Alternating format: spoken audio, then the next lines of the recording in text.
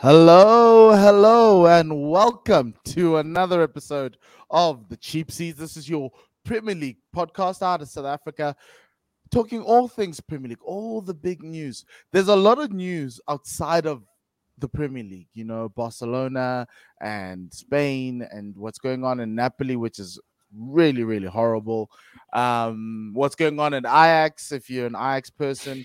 But it seems like the Premier League's a little bit more quiet. So we're gonna take that tune and talk about it. But this show is going to be quite interesting because it's one I've been wanting to talk about it for a while.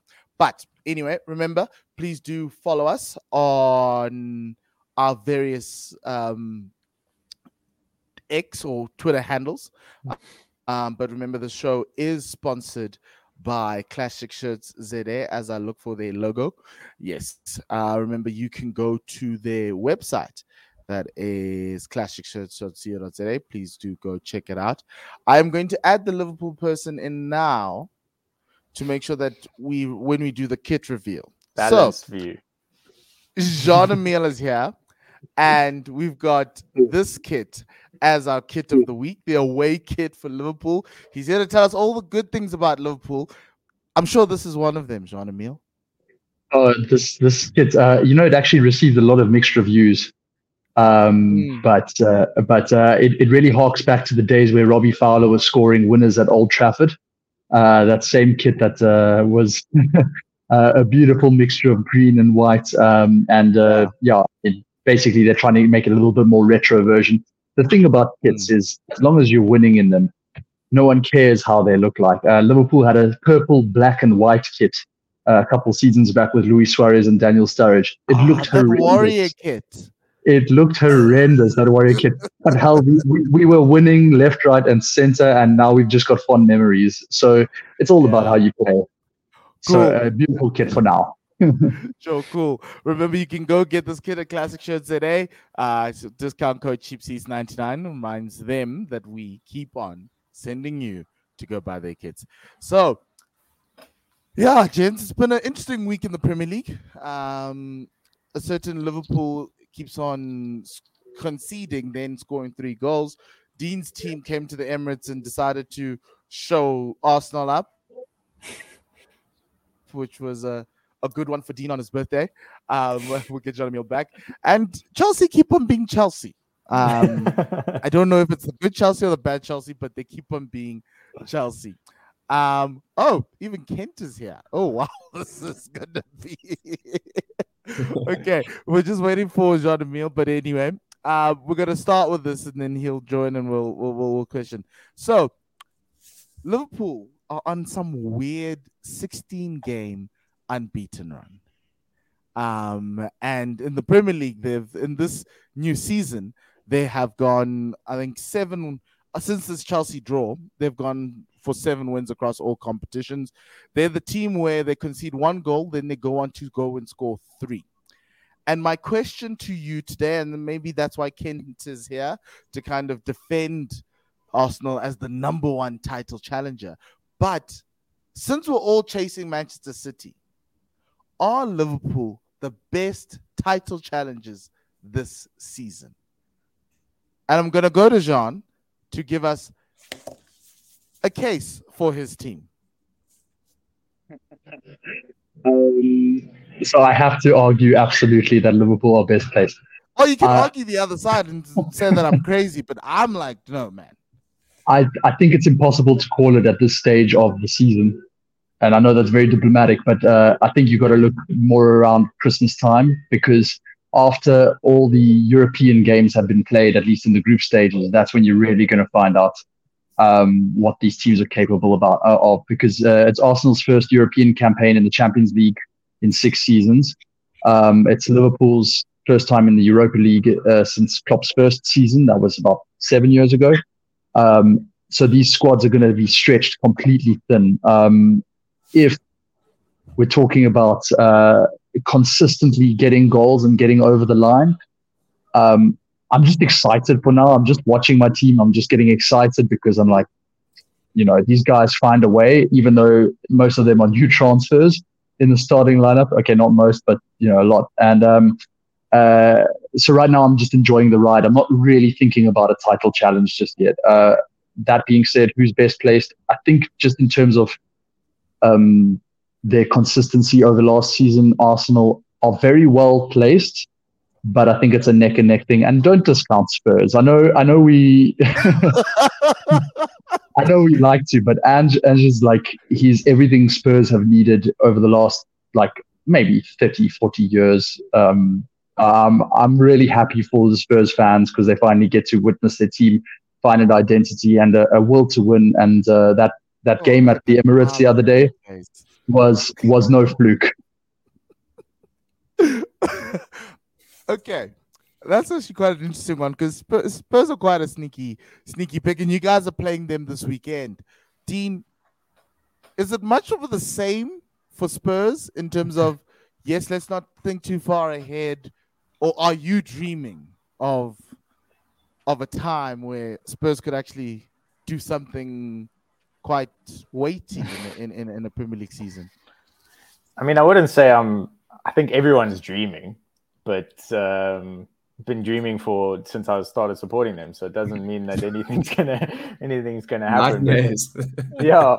The one thing I will say is it's definitely the best I've felt about Spurs in the last 5 or 6 years, and going to the Emirates, getting a draw where historically it's a place we go to and just get battered, and seeing the guys actually put up a performance, and Arsenal getting a draw from a penalty and a deflected shot, like you take it as it comes. But I do think we played better on the day that I have ever seen us play at the Emirates for the last 5 years. So I don't want to sort of count chickens before they hatch, but I'm just positive. I'm happy if we stay under the radar, carry on. The one good thing is we have good and bad thing, no European football, not even Carabao Cup football. So very few games to actually lose.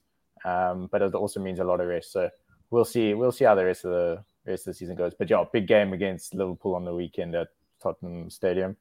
And I think for both teams, obviously Spurs playing Arsenal on the weekend and now Liverpool, I think it's definitely Liverpool's toughest game so far this season, aside from that Chelsea game, which was a bit of a fluke given what they've done so far this season. But it'll be interesting to see how Liverpool match up against a team that's in the sort of top half of the table. Cyrus, I have something for you. That front five of Liverpool, that's Jota, Salah, Gakpo, Luis Diaz, Nunes. Is that not the best attacking forward line, in whichever format it comes, in the Premier League, probably after Manchester City? And I guess you'll be a little bit more confident with that. Look, after City, probably because City have got the talisman, right? Erling Haaland is that guy. He's a one-man. But there's a lot of stuff. I like to rain on people's parades. So currently it's only raining on the Chelsea parade here.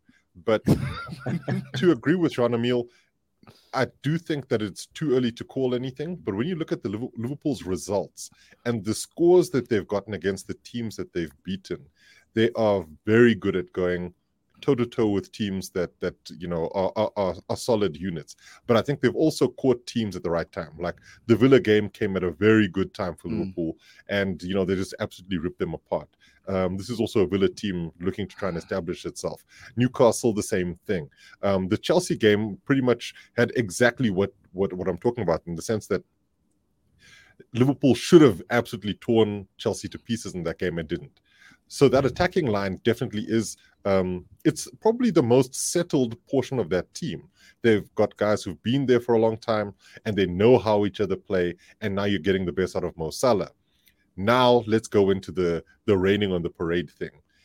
Yes, you do have some very good attackers there. Nunez, I felt, was going to be a very good player this season because he got given a heck of a lot of stick last term, but he was in the right positions at the right times, and that is the skill to have as an attacking player. The big thing is there's a little tournament happening in January in Cote d'Ivoire, and Egypt are going to be there, and Mohamed Salah, and they're going to be there for a long time. And so when you look at how important Salah is to this Liverpool team, that is a crucial period. So getting these wins now puts them in this sort of title challenges space.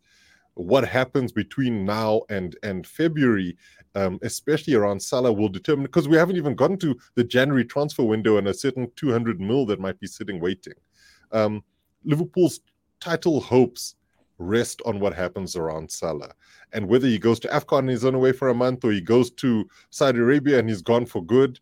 It really all comes down to Mo. So yes, the attacking line's fantastic, but everything runs through Mohamed Salah and his Christmas-loving personality. Kent, this is where you come and try to defend our team, but I'm going to call it your team for now. Injuries are just a problem right now for this team, but it looks as though the challenge Arsenal gave Manchester City last year might not be able to come through. And we've gone to a point where it feels as though Liverpool just took a sabbatical and now they're all back and rested and ready to attack.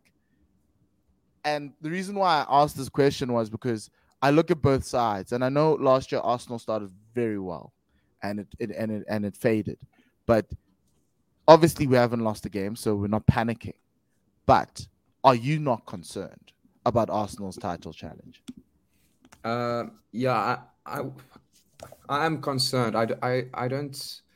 I think this league's done already. It's just 4 points, Ken.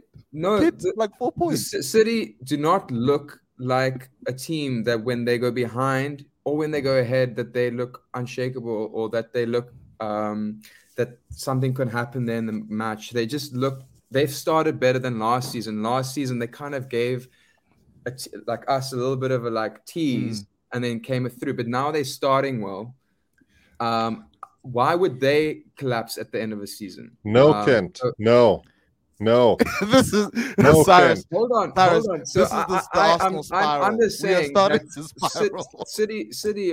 City are just looking like City do. They do have a lot of other tournaments. They're doing this without KDB.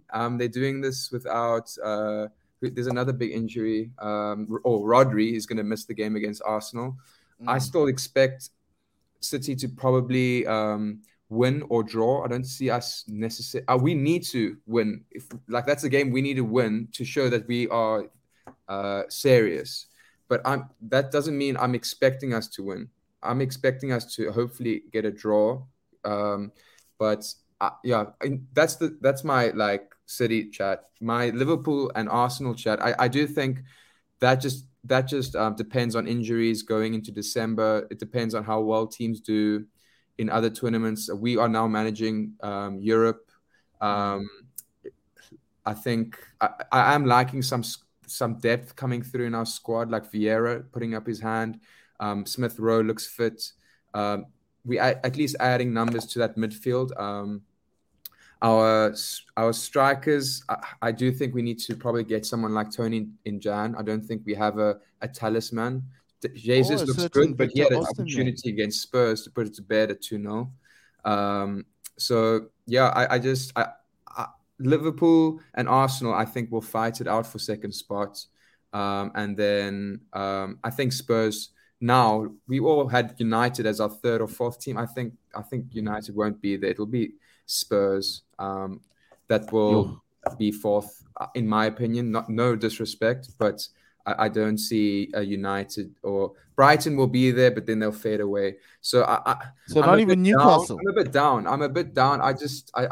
It's Arsenal haven't started like we did last season, and I think to beat City in a league, you have to get a big enough lead that they can't catch you, not the other way around where you catch City with them having a 6 or 7 point lead at some stage in the season.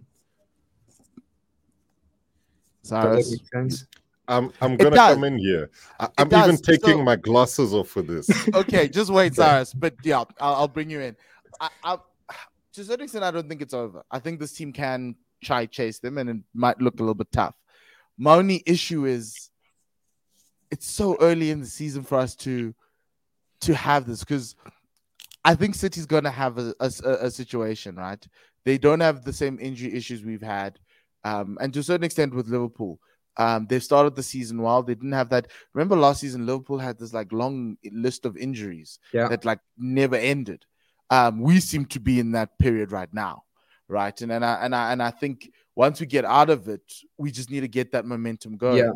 I'm just and that's my only worry is that. But look, City lost to Newcastle last night. We're going to play them without Rodri, so that means John Stone's going to be in midfield. I don't know how that works, but maybe that's the game we need to push them. But if we lose that game, if we lose that game, we announce ourselves, because we haven't really started. We haven't lit this league up with how Arsenal performances. We've at least showed that we can play badly and still win, I think. And not lose. Not lose. Yeah, because it got to a point in that shows some maturity from Arsenal, like that at least we can. We haven't got it. Everyone's saying Arsenal are not in full gear. I take that as a compliment. Like at least we are churning results or getting points, being in a second, third gear, and it looks like it's getting better. If I'll say that, but we just need those injuries to sort themselves out. But yeah. John and Cyrus know all about injuries. Cyrus, hell yeah, it's your moment. Look, it is ludicrous to say that the league's done. It's ludicrous, right? And I'll bring up a few key points here. The first one being Erling Haaland has scored 8 goals this season, right? The next best from a City perspective is Julian Alvarez, who scored 3. Yeah, he's played more minutes this season, and he's been getting some. And he's looked fantastic. Yeah. Then you look at it in terms of their assist numbers. Alvarez is the highest assist scorer for City. He's got 4 assists.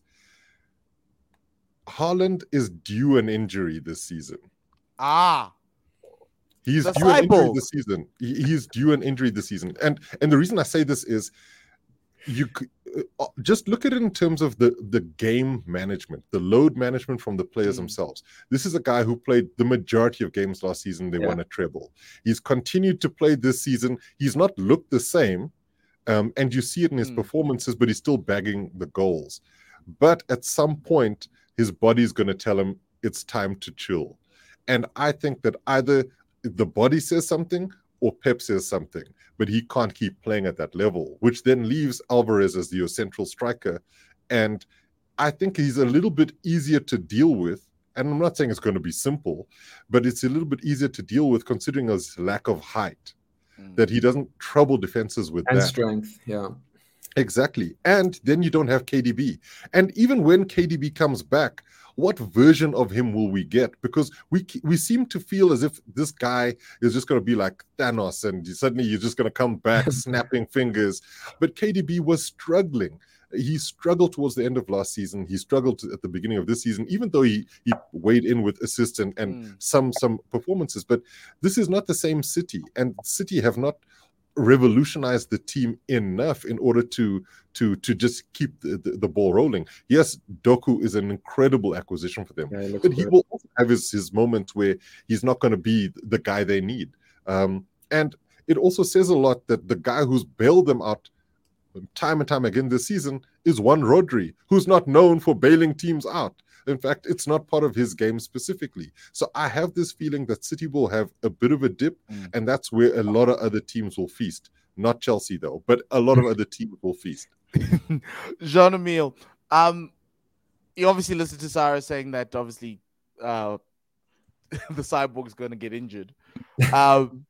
And obviously with the way you guys have played, it's actually quite refreshing to watch Liverpool plays so well.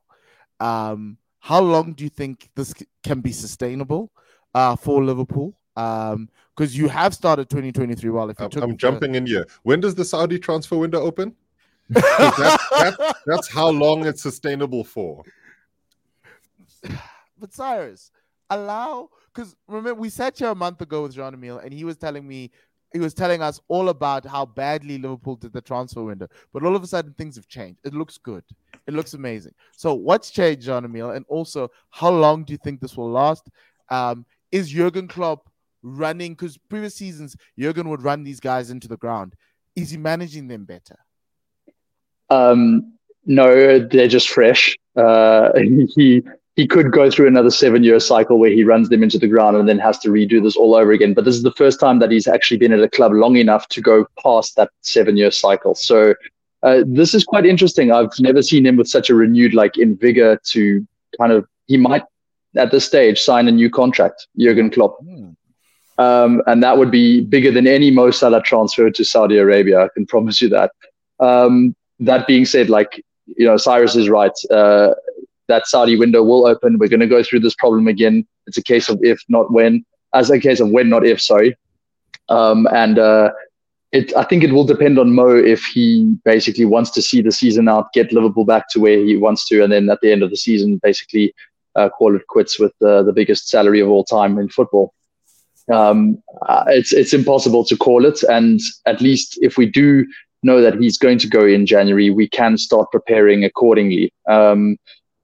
I would hope that he doesn't go, obviously, because I mentioned this before, no amount of money was enough to pry him away from us at that stage. And I sincerely think that with him on board until the end of the season, we will end up with at least one trophy. I don't know what trophy that will be, but at least one. Well, it looks like it's the Carabao Cup because you guys have the easiest draw of everyone who's left. Oh, well, I mean, there will still be probably Chelsea and either one of United or Arsenal or Newcastle in the quarter. So, I mean, that's tough game. Yeah. You'll probably get Chelsea in the next round. So basically, they're just like codes. Chelsea, that's Chelsea's tournament. They got a goal of the month last night. So. And what a goal it was. We'll still get to them. But the bottom line. Yeah. Sorry, back to your question. Remind me what the question was. No, I'm just saying what's changed between. You asked when do the good times stop? You asked when does the good times stop, and we told you the beginning of the Saudi transfer window.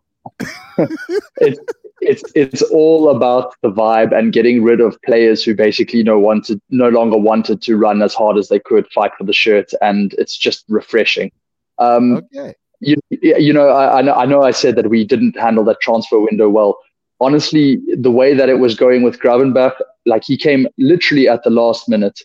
Endo is a bit of a stopgap signing. He's not the defensive midfielder we wanted. That midfielder is Andre, plays for Fluminense in Brazil. Also, we went after Doucouré at Crystal Palace. We went after, obviously, Caicedo.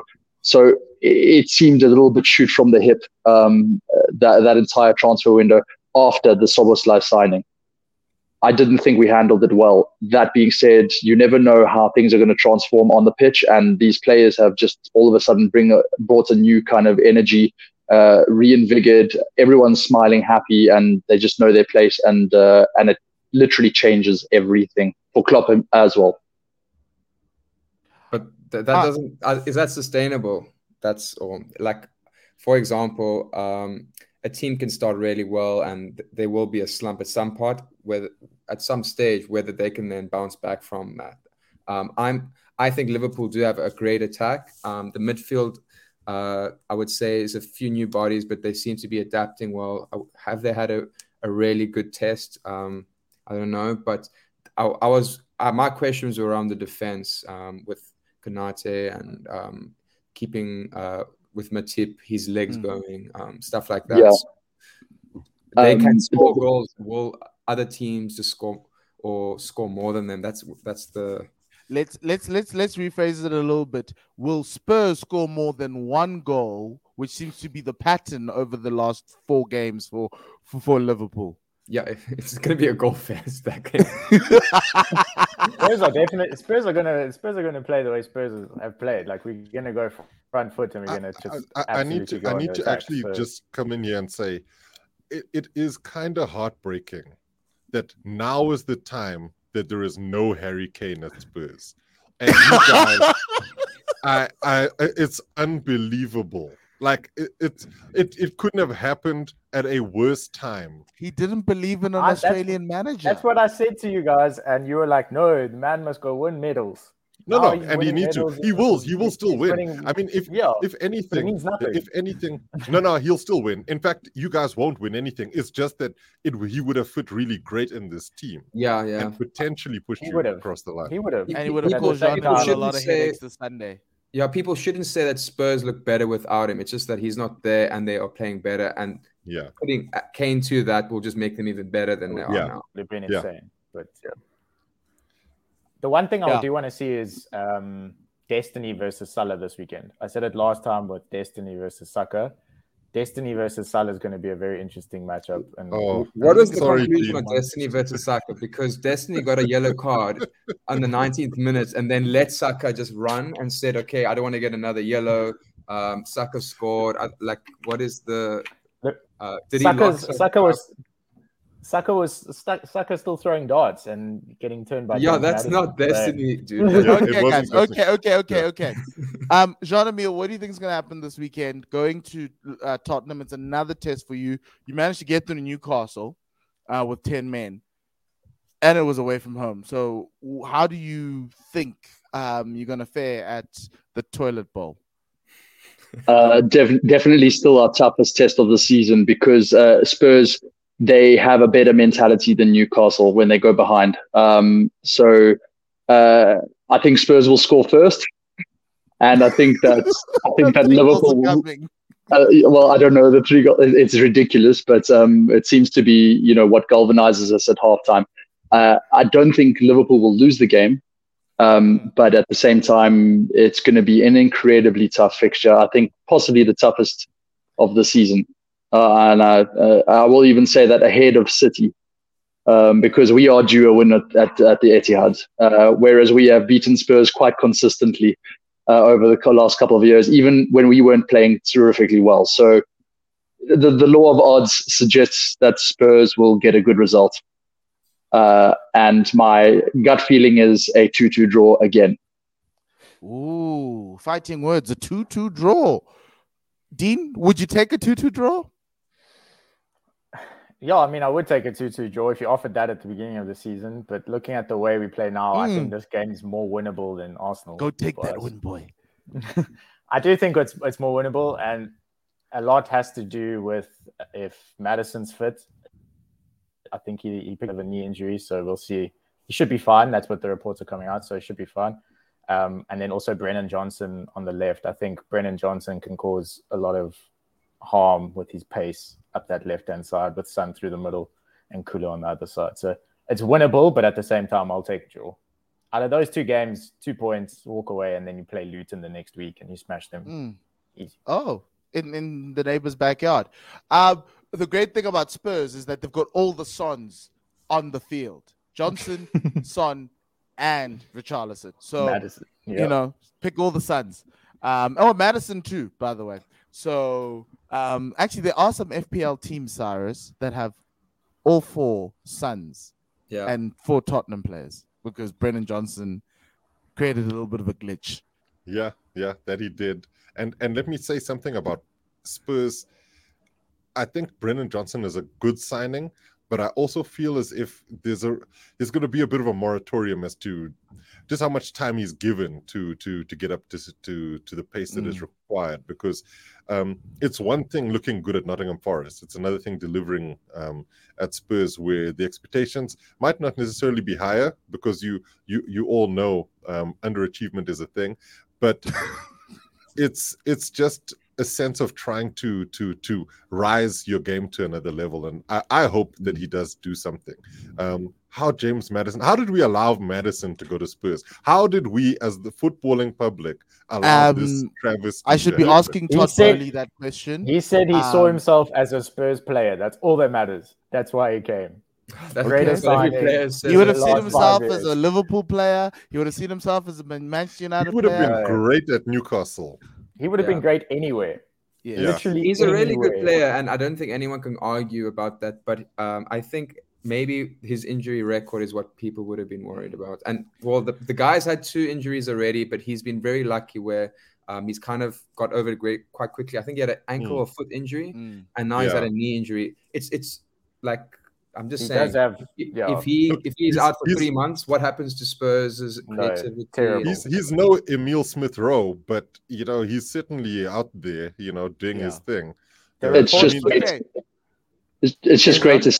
It's just great to see like a really top class attacking midfielders in all the top teams now. Martin Odegaard, James Maddison, Dominic Soboslai. I don't know, who City's got in that particular role. Alvarez. Well, yeah. If we drop behind Haaland. They play like a 4-4-2 almost. It's Pep is just messing up Jean's list there. He's just messing it all up. Okay, I'm glad you didn't name Bruno Fernandes or even Enzo, because Pochettino's doing something weird. That guy. And speaking about underachieving, I feel as though the spirit of Tottenham has not left Mauricio Pochettino. It just follows him everywhere. And it's now arrived at Chelsea. The underachieving has continued. Last night, everyone was hoping they would score a goal because we didn't know where goal of the month was going to come from. And that's like Manchester United level questions. And luckily, Nicholas Jackson opened his account. Okay, didn't open his account. He actually doubled his account because that's a second goal for Chelsea. And so now the question, Cyrus, is you've gotten the win. It's been a horrible month. Last time you won a game was the 30th of September. Now you've won in the Carabao Cup. Is this where the light turns and you now start looking up? But then when I look at your fixtures, I'm like, oh my. It's like a gauntlet. It is a gauntlet, but the thing is, it would have been a gauntlet even if it had just been, a month full of playing Luton. I think the thing with Chelsea at the moment is the injury list is horrendous. Yeah. Then you're adding the suspension list to that as well, and then apparently the injuries and suspension list, because they're looking at potentially suspending Reece James for talking smack on the sideline. So, it's if it isn't one thing, look. Everybody gets caught up in all sorts of absolute drama, but it's one of those things. So let me start this by saying I'm not happy. Very few Chelsea players would be happy, or Chelsea supporters would be happy.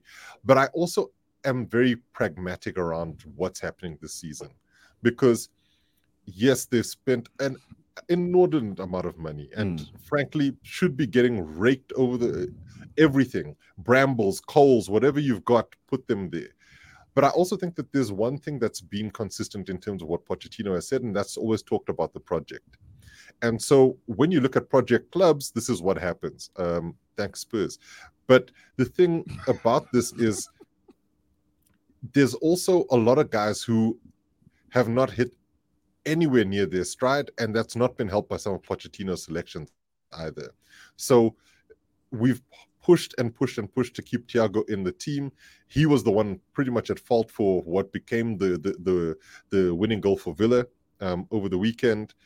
The inability to actually score goals has still continued to be an issue, but it's also hard to score goals when you have no strikers. But then, having said that, it's sort of if the team went out and bought striker upon striker. So there's a lot of things that have been compounded by ownership, by lack of availability from certain players, and then also just in terms of trying to find a fit where everybody's working to the same ends.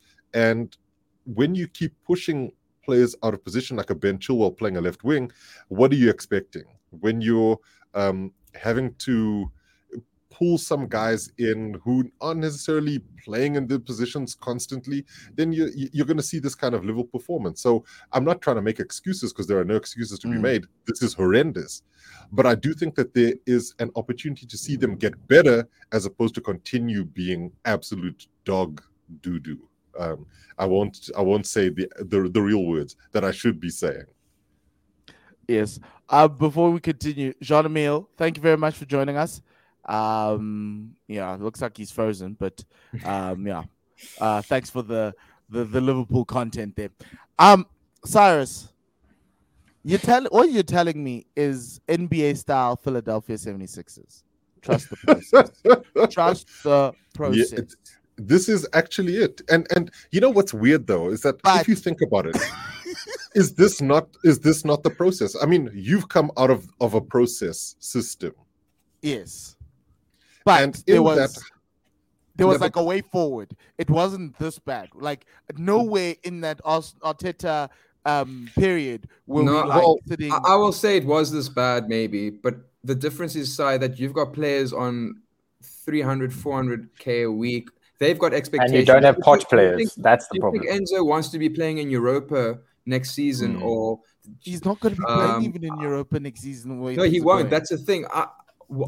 you expected Chelsea to at least finish 6th. They need to get Europe. I think it's so important they at least get Europe, because if they don't get Europe, I expect to see these players saying, okay, I'm on an 8-year contract, but I'm going to ask my agents to see if there's anyone else that wants me. Players like Enzo, I don't know, these big name players, because it's just not good enough for these players. They've only got 5-7 years of their prime. They're happy to be in a project, but it's a bit different to Arteta, who were picking up like players that kind of like a Ramsdale that no one was buying. He did well in that sense, but I just think there's more stakes that if you miss out on Europe this season now, definitely, and I would have expected Chelsea to at least get a good running start. You're now behind the pace by 6 points, 7 points against the top 4 that almost looks settled already. So now it's about, can you catch Brighton? Maybe United have another. West Ham look good. Yeah, but that's what I'm saying. So let's are look you expecting Europe this season, kind of thing? I am still, but the thing is, whether or not that's realistic is another story. Let's look at it this way, and this is also the other side of it. Can the club afford another season of no European football? Just primarily in terms of income, no, it can't really. But that might also be why they've started to look for other. What is the phrasing that they used? Investment partners to put money into the business, right? Because the Saudis. They are also, no, it's not the Saudis in this particular case, but there are a few other investment partners that they've been looking at. There's a group that John Terry's part of that are looking at trying to buy another stake in the club in terms of trying to build, get more funding into the business. There's also a few other sponsorship deals that are coming through the pipeline, not just the Infinite Athlete one that's coming through now. But I think the key thing here is European football is a must, specifically for the TV rights and also for the earnings that it comes with. Now, let's look at it in terms of the playing staff. Yes, you do have players on massive contracts, length and salary-wise, and they will expect to be part of the solution. But the thing is, Poch has also got to turn around and look at these guys and say, look, it's not like I can just put you on the pitch and wins come. You've got to contribute to those wins. And so this is where it's a bit of a catch-22. The very same guys who will, agitate for a move away are the ones who are not performing. And if you're a coach, you'll turn around and say, okay, fine. You tell me what I'm supposed to do if you're missing open shots or if you're giving the ball away, right? And people have got to be held accountable. So let's then look at where things can change in order for Chelsea to start hit the ground running. First and foremost, you have to have a more settled backline that doesn't include consistently playing Thiago Silva at the ripe old age of 39, nor should you be constantly playing Disasi. Anyway, Disasi, he's done okay, I was but waiting he's not. for that. Your agenda on Axel Disasi rivals unfortunate. Marcus Rashford's. But let's look at it. If you look at it in terms of the playing staff, if everybody's fit, these guys should be getting victories, right? And we shouldn't have to be waiting for Raheem Sterling to remember there are other people he can pass to on a team. And I think that the arrival of Nkunku will also be another fillip that will happen for this team. It's what happens when these guys still continue to struggle to gel, because Caicedo has just not been at the level that he needs to be at. And Enzo needs to be playing deeper. He's not a 10. So if you play Caicedo and Enzo in that midfield where they should be playing, and you then have your Nkunku or play the damn Cole Palmer that you signed to play as a 10, you're going to have a lot more opportunities to score. So I think that Chelsea have more room to improve than to get worse, because the teams who are behind them are so bad that they shouldn't be able to catch them. That's basically it. But it's really what happens going forward. And I think that there's a big opportunity for them to actually turn a corner here.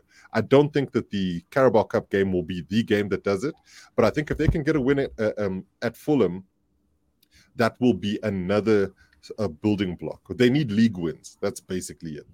Well, you've got Fulham and Burnley next up. And then obviously terrible until middle of December. Like, just close your eyes, on international break. I suggest, Cyrus, you go on holiday, and then when you come back, that's what Cyrus is talking about. That's when the win has to happen. Maybe Chelsea get 2 wins. they have some momentum and they cause an upset, and that kickstarts the and season. I think that's what the optimist in me says. If it's going to happen, it has to start now. And you have to go into those games thinking, we held Liverpool to a 1-1 draw at the beginning of the season, showing what kind of football we're capable of playing. It's not as if Chelsea have been outplayed by every single team they've played. They've just conceded goals at inopportune times and not taken any of the chances that have been created. You take those chances, it's a completely different story. And I think that's the key area of that needs to be dealt with. Taking the chances. I mean, you look at Arsenal right now. You mentioned looking at your striking department. And this was something I'd mentioned at the beginning of the season. Jesus and Eddie Nketiah are just not it if you're trying to do something special. And you do need more than that. And the same goes for Chelsea, is that, yes, Nicholas Jackson is great in build-up play, but flipping hell, some of the missed chances he's missed, they are unbelievable. So Chelsea can you admit he's not the Didier Drogba? Well, he'll get there. I do think that if Drogba had to hear that, he would fall over off his chair if he had to hear him. But you have to remember who Drogba was when he started at Chelsea. Very similar in terms of the output, although Drogba is a far better finisher and has been so his entire career. Jackson is a converted winger who's still trying. And let me remind you of a certain Arsenal legend who was a converted winger.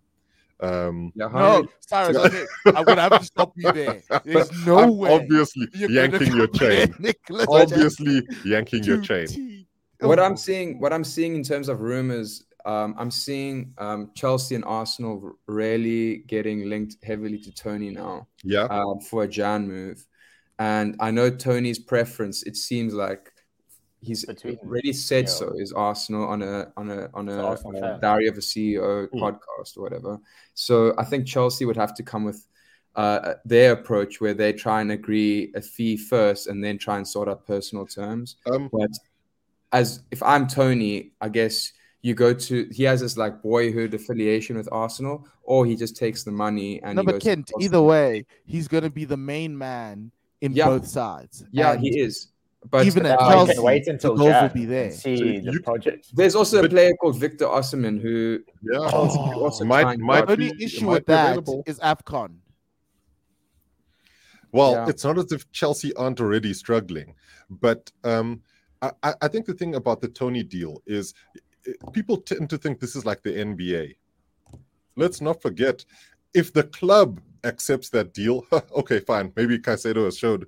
The club can accept the deal and the player just be like, but I don't think Tony would be, because you also have to remember Chelsea have been working on Ivan Toney for a long time, and they've also showed that when they've spent a lot of time working on a transfer like a Caicedo deal, they managed to get the player across the line. And I think that might be where they'd be a little bit more optimistic in trying to sign the guy, considering that he's been rumored to be the guy they wanted for just before the ban kicked in. There was still talks happening. But there. Does he fit your age profile, or is it one of those situations where... But at some point you got to acquiesce to the manager and say, okay, fine, we'll get a striker for you. Okay, he's not 22, but he should be pretty good. That striker is in Napoli. He's not. That's why.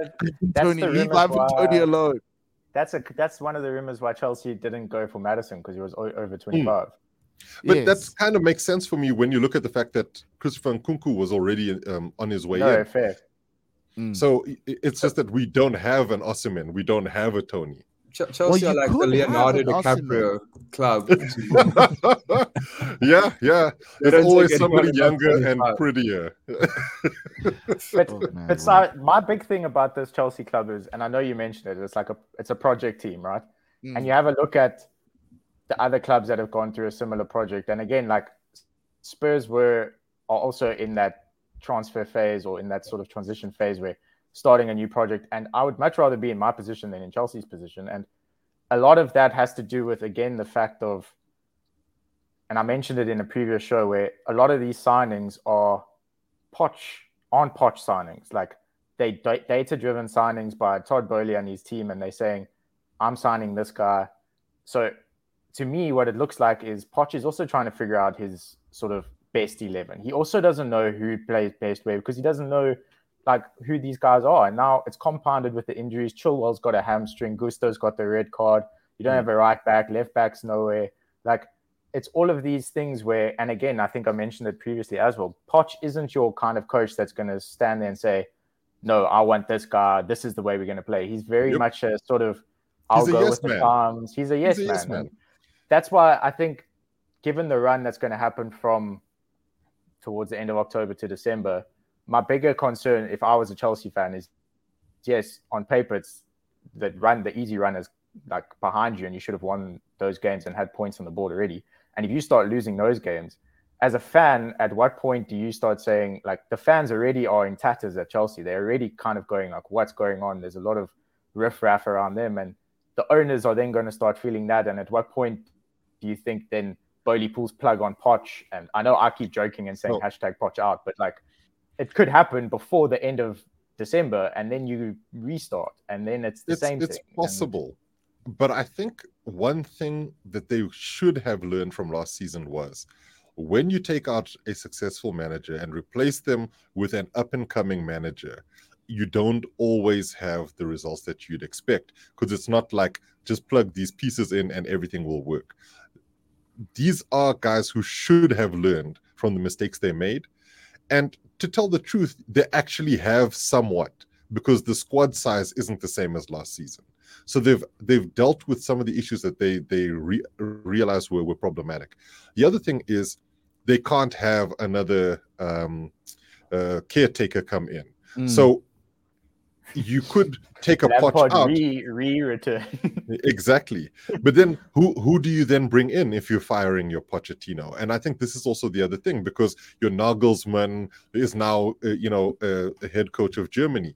Who is the other coach that could come in and say, okay, actually, this guy could come and do a job and work with the players that we've brought in. So Poch, I think, should be there long term.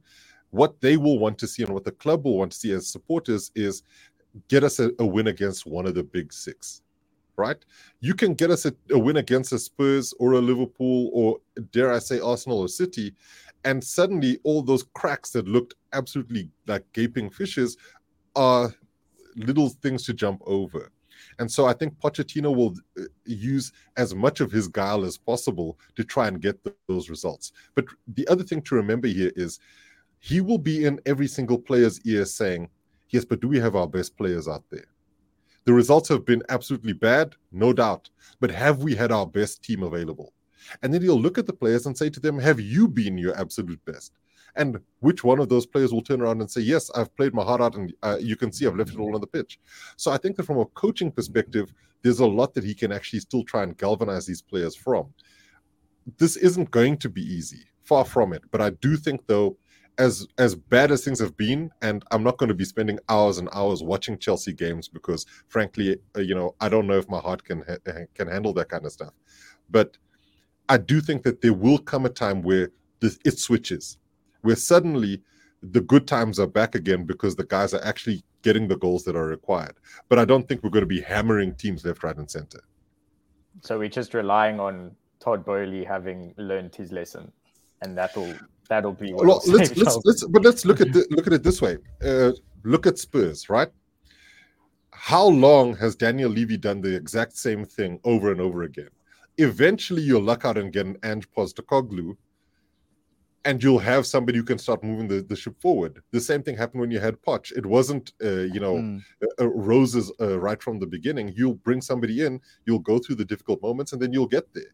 Every single club will go through that. Arsenal have had the exact same thing. Cyrus, my question then is, Potter and your previous three managers, they also had injuries, and they also had players not performing at their best. I don't see any difference in the players and injury side to why they failed, and I haven't seen enough from Poch that there's been changes because he is a yes man. You said so. I think Potter's a yes man as well. Potter is the biggest yes man. Brings that the other managers couldn't. That's all. So when Potter was given that job, he knew it was too big for him, but he was like, I am going to sit there. I am going to accept everything they give me. I'm going to they're like, 5-year contract. Oh, sure. Sweet. Why not? Yeah, I Exactly. just want to know what Poch is bringing, the element he's bringing that the previous So 3 managers didn't. there's a few things that I think are very different here. The first one being under Lampard, and he said this on that podcast. There was no way in the role that he had that he could change anything around the thinking around the club and the desire of the players, right? There's and a lot of pressure from Bowley and Iqbali or whatever. And not just that, the team. Look at the players that were there. None of them were keen to play. He was forced to start using guys who've been frozen out. It's like a Hakim Ziyech. What was he doing? You had these guys, Christian Pulisic. All of them were stinking up the joint, and it had just gotten more and more rotten. So the difference now between then is those guys are gone. Okay. Now, the other thing is that let's look at it from the injuries perspective. Yes, there were injuries that were happening before, and they were problematic. But even under Potter, you couldn't actually see anything from a structural perspective, who's playing where. There was constant change. You had guys in all sorts of different positions constantly. Under Poch, it might not be the best maneuver, but you can almost guarantee which players are going to be in that team.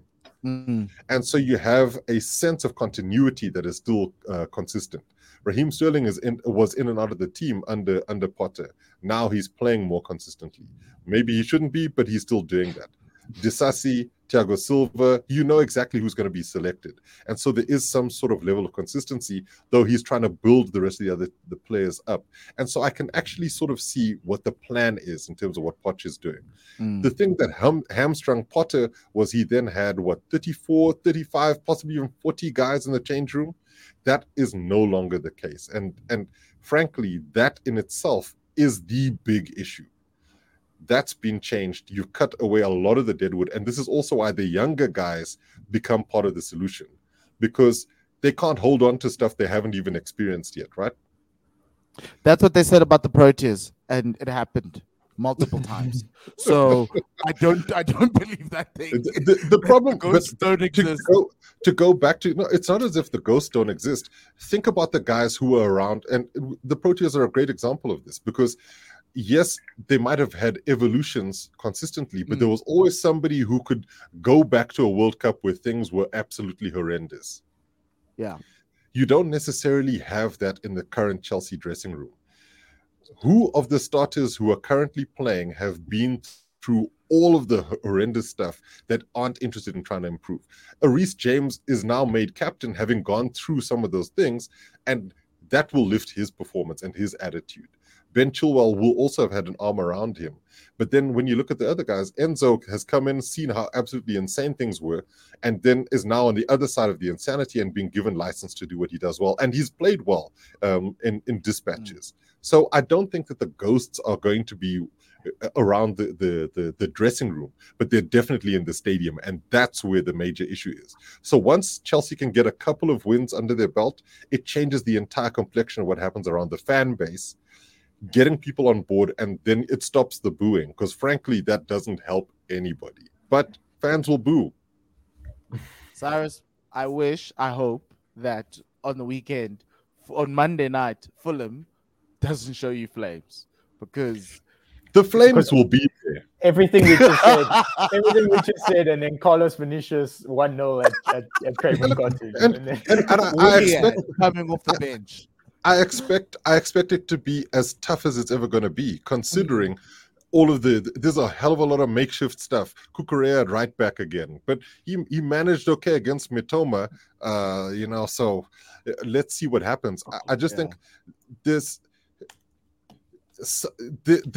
How can I put this? Because I don't want to. I never like bringing luck out of it. But those damn lemons have got a lot of hard work in Poch's office, and changing the vibes around that club will take some heavenly assistance.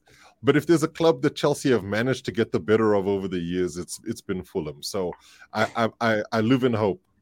I'm glad this podcast is recorded. So I'm not saying it's gonna happen, but I certainly hope it does. And yeah, let's see what happens around these guys. Yes, and with the hopeful Cyrus hoping that Chelsea will bring it through, all I can say is enjoy the weekend's fixtures. We've got a Monday night West London derby between Fulham and Chelsea. It's going to be wild. But before that, we've got the Ange men, the Postacoglu's, going up against Liverpool at the Toilet Bowl. Hopefully they will then now start seeing themselves as title contenders. But outside of that, enjoy all the football. Enjoy the FPL. Cyrus, I know we didn't give you time to talk about your 97 points and the fact that you're like top 100,000, but well done, my man. May it continue. Yeah, my clock game is wrong twice. Yes, it is. And let me tell you, it's been wrong 3 times. Yes, I'm just happy that there's no Sterling in your team. That's all that matters. I would never do that to myself or wish that on anyone else. Yes. Outside of that, everyone have a great day. Remember, please do follow us on the socials as well as subscribe on YouTube and also follow Classic Shirts ZA. Outside of that, goodbye and le sale kakahiso.